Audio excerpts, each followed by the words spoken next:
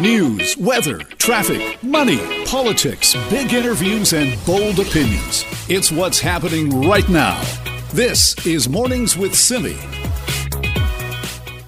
The Biden administration will not send any diplomatic or official representation to the Beijing 2022 Winter Olympics and Paralympic Games. All right, so that was the United States White House press secretary announcing that the U.S. will not be sending any diplomatic representation to the upcoming Beijing Olympics. Then this morning, UK Prime Minister Boris Johnson has said they will also not be sending top officials to the Beijing Olympics, so effectively joining a diplomatic boycott set in motion by the United States. So where does this leave Canada? Is there an expectation that Canada would be joining that diplomatic boycott?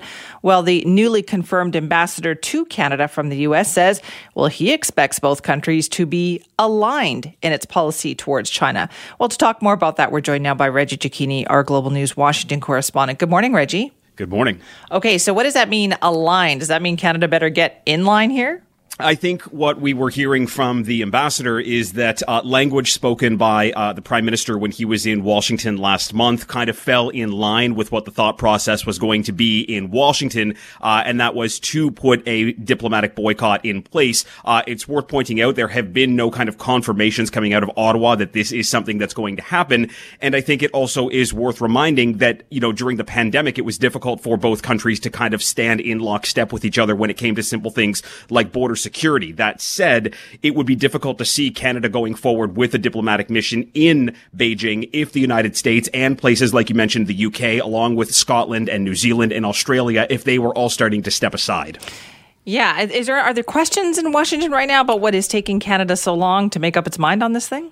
I mean, look, there are reports that Washington is a little frustrated with the fact that Canada has been dragging its feet when it comes to matters related to China. Kind of harkening back to the Huawei situation. The U.S. really wants Ottawa to make a decision here, but Canada ultimately is treading lightly, and that's because Canada has been caught in the wrath of China before, notably with the two Michael situation. They see what China can do when a country decides that it is going to go against a decision that China has done, and that is bid for the Olympic Games and kind of make itself a superpower on a super stage for a couple of weeks in February. That said, according to the ambassador, if he feels that Ottawa is going to be falling in line with what Washington is saying, it really is putting the ball in Ottawa's court to say, now's the time to act.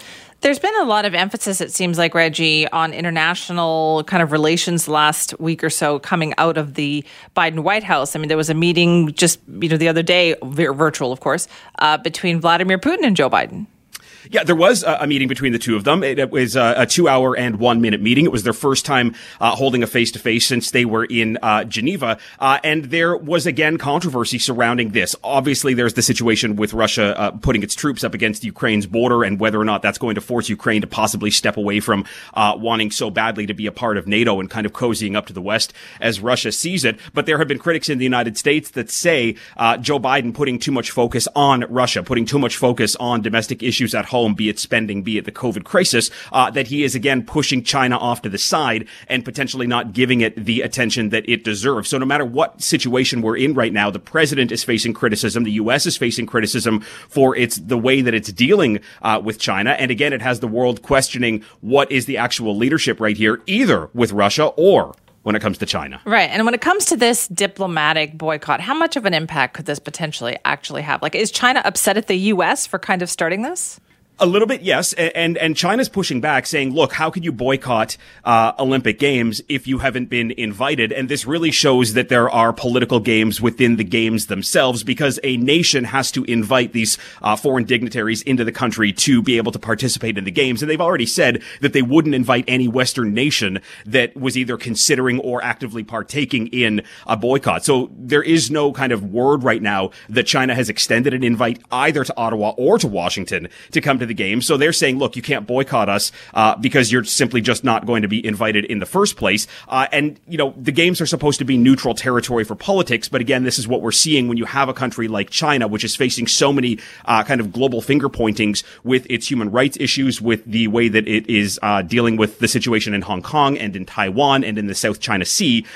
There are people that are saying, look, China can't simply be a super nation that doesn't face any consequences for its actions. China's simply saying, look, leave the politics out of this. Let's just do the Olympics. Right. As if that's ever happened before, right? Like during the Cold War, that certainly was not the case. Yeah, I mean, look, the diplomatic boycotts are not a new thing. They've been threatened before. They took place before. The White House has actually said this is not going to be the boycott that we saw in 1980 when the Olympics were in Russia, and 65 countries opted to not send send athletes to the Olympics there. The White House is saying, look, this is simply going to be, we are not going to be okay with saying business is as usual in China. We are simply going to let our athletes go. They can play. They can win the medals.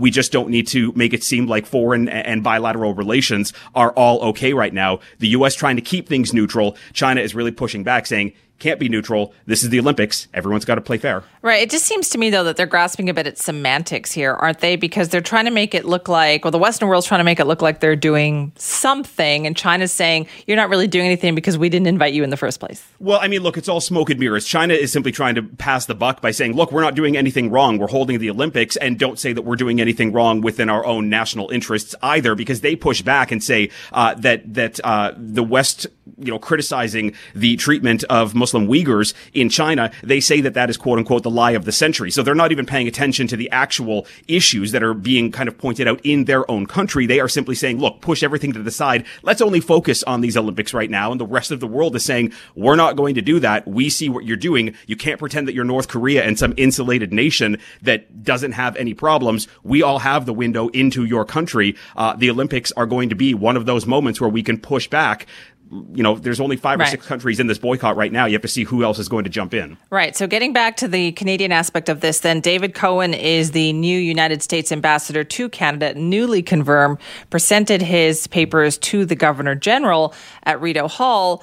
So what does this mean? Does this mean we're going to hear more about Canada-U.S. relations now that we have somebody in that position? Well, considering the last person to be in that position was Kelly Craft, and she took off under the Trump administration to go be the U.S. envoy to the United Nations, it's been a post that's been sitting empty as Canada and the U.S. have really seen their relationship deteriorate at the end of the Trump administration and at the beginning of the Biden administration. So I think you will see this new ambassador try to kind of rebuild that relationship that was once strong, that started to crumble a little bit. There are a lot of pressing matters, notably under this new NAFTA when it comes to the EV credit. So I think you're going to see a stronger focus and possibly a more front page bit of news when it comes to Canada-U.S. relations and how the economies are going to be impacted. And now that there is a steady and current and ongoing face from the United States in Washington, I think that the conversations are going to be a little bit easier and not need to be so virtual with what we've been seeing. All right. Thanks so much for your time, Reggie. Thank you.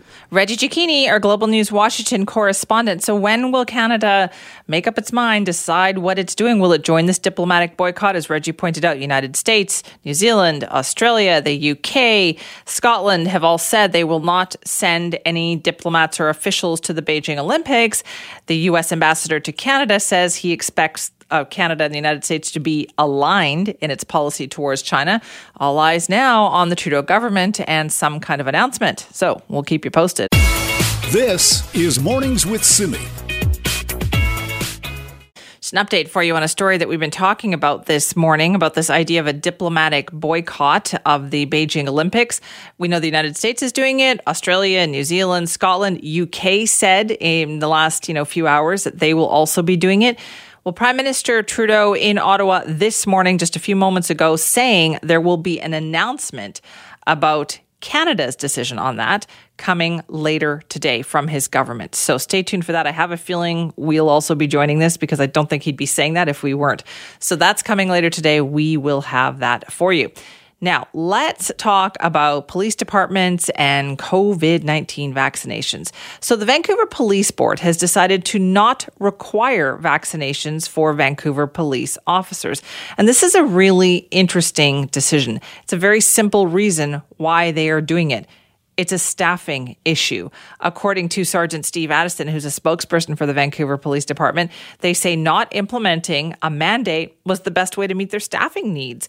They're already short officers. They have lost more officers than they thought they were going to like the Surrey Police Service too. So they're down officers.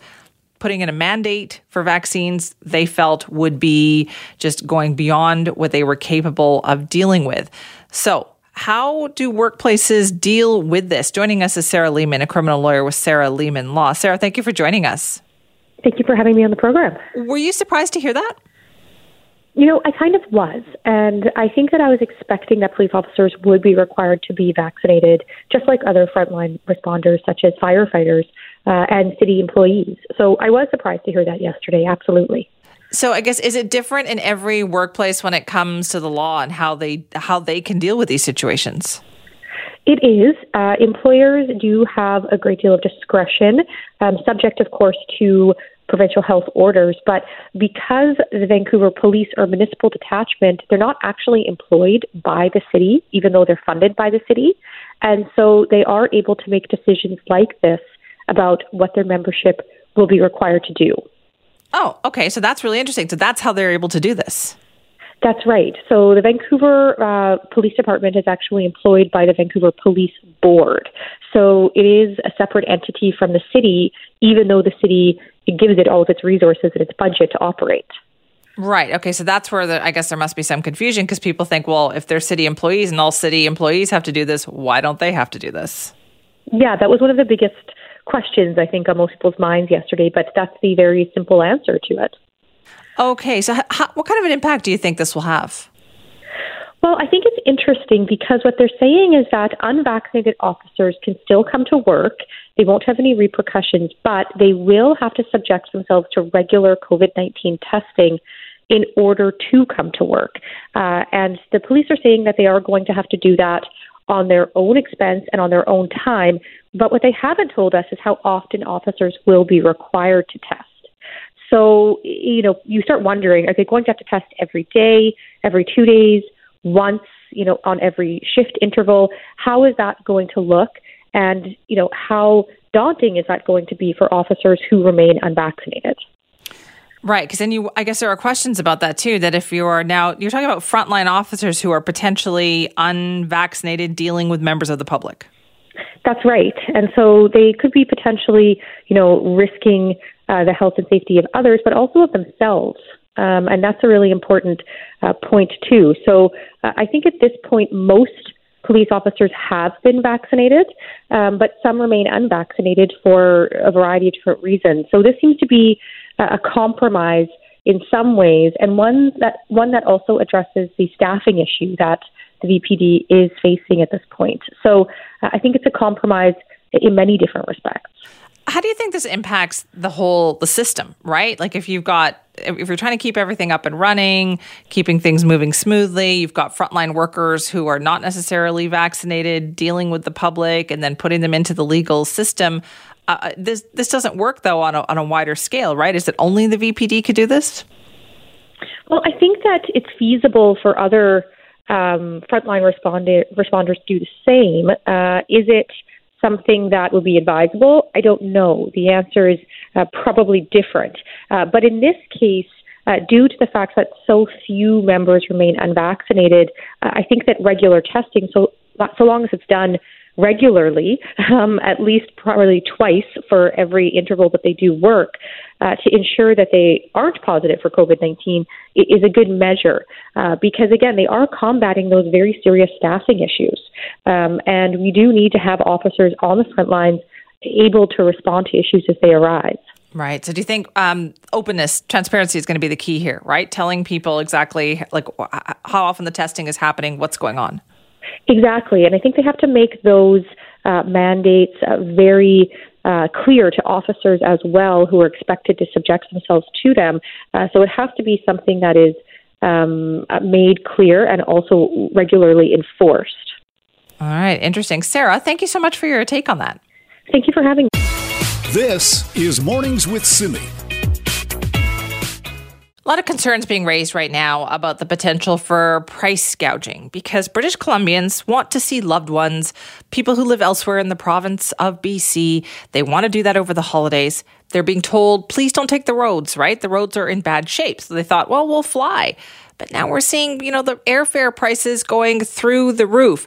I'm sure airlines are going to be responding to this, but we thought let's check in with Claire Newell right now, our travel expert, and of course from Travel Best Bets. And I'm sure this is going to be fixed, and she's going to tell us all about it. Good morning, Claire. Good morning, Simi. I wish there would be a quick fix to this, but normally people are driving, and we have highways, and the fact that they are now damaged, people do look to go and take a flight. And the reality is that there's only a certain amount of flights that go each day. And those aircraft are pretty small if you've ever taken them. Right. But can't they add more because they see that there's a real need right now? Ideally, that would be, of course, the quickest solution. But the aircraft are typically spoken for. The staff is usually set up, and it's, their flight schedules are organized.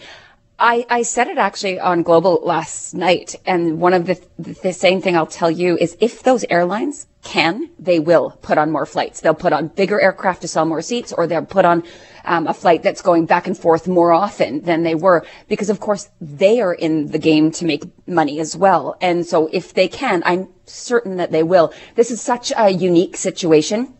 Often at this time of the year, certainly pre-COVID, I would tell people, if they're looking for flights over the holidays, it doesn't really matter where, that they tend to sell out before they ever go on sale. But when you add the sheer volume of demand that we're seeing now because of the highway situation, it's a nightmare for everybody. And I understand it. I have a general manager here whose family is all in Kamloops, and she desperately wants to see them over the holidays, and she can't. It's $1,600 for the date she wants to travel. $1,600? Per person to Kamloops. She wanted to go from either the 23rd or 24th to the 26th or 27th, like everybody. And that's the reality of it.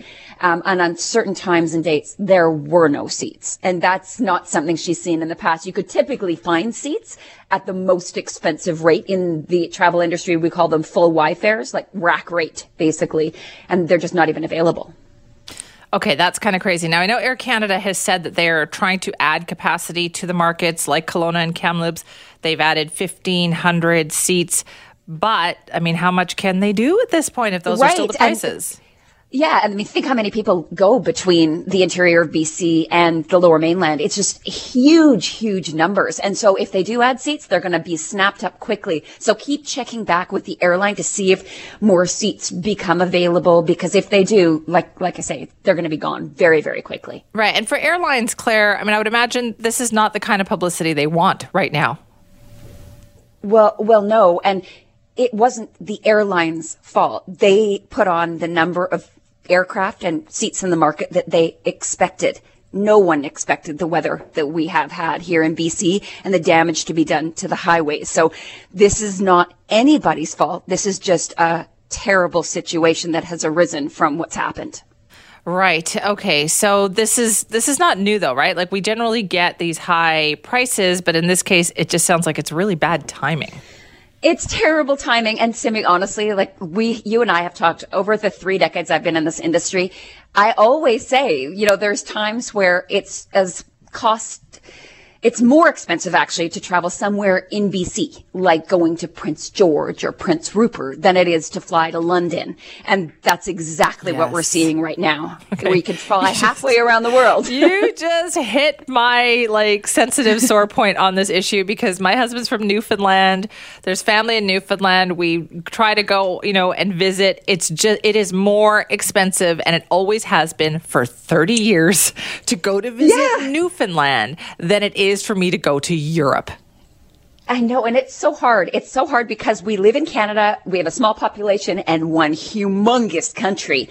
Because when I look at Europe and I see that the average cost pre-COVID for a inter-European flight is about £20 or €20, So it's really hard when you want to fly between here and Kelowna or Kamloops, and it's $1,600 return. So do you see that improving then at all, Claire? What's the bottom line here? I hope so. I hope so. I think the airlines know that there's a real need here in BC. If there's anything that they can do, they will do. If there are more seats in the market, though, they're not going to be cheap, and there's not going to be that many of them. So grab what you can. Otherwise, it's one of those really tough situations for family who won't be able to visit. Is this just another example of the travel industry having to pivot? I mean, they've been doing it all along, it feels like, over the last 2 years. I keep saying it's like a dance, Simi. It's like 3 steps forward, a step back, a step or 2 forward, 3 steps back. Like, it's just a nightmare for the travel industry. You think of all the rules that have changed in the past week. I was traveling from December 2nd to 6th. And when I came back, we had the U.S. requiring an antigen test within 1 calendar day. Some people are thinking it's 24 hours. It's actually 1 calendar day of your flight. So for all those people who booked it, within 3 days, they now have to change their appointments and make sure that that's done. And it's happening over the holidays. You're also going to have a secondary PCR test when you land, which wasn't the case. It's not in place yet at YVR, but it will be within days. And of course, coming over the holidays, you can imagine the lineups coming back from anywhere other than the U.S., you're going to need that secondary PCR test when you land and self-isolate until you get it back negative. You're not making this sound like fun. You're not making this sound very Okay, good. You know what, though? I'm not changing any travel plans. I'm still going to do it. Yeah, you know what? I've been to YVR. I've done 6 flights in the past 6 weeks. And it's just, for me, it's no big deal. I've seen people randomly adapt, right? pulled. Yeah. People adapt, and if you want to travel, just get your ducks in a row. Okay, so then for this, we remain hopeful that things might change. But for now, are you saying, like, if people see anything that looks reasonably priced, they should just book it? Take it right away, because they are going to be few and far between. All right. Thank you for that, Claire. Thanks, Simi. Claire Newell, that is our Global BC, of course, travel expert, president of Travel Best Bets, talking about these sky high airfares that you're seeing for places like Vancouver to Kamloops return over Christmas, or Vancouver to Kelowna. Like, we're talking $1,000. I plugged in a date of going, say, and I'm just randomly, checking, December 21st to December 27th, and it was $1,400 to go to Kamloops for 6 days. But that's all the options that people have right now because they're being told, please don't drive. The highways can't take it. It's really not a good idea. So if you want to fly, as Claire pointed out, airlines are going to try to add more capacity as they can. Air Canada says they've added 1,500 seats. They're trying to support those transportation options, but they can only add so much. There's only so many planes and so much staff available for them to do that. So let me know if you're thinking about flying instead for this holiday season. Simi at cknw.com.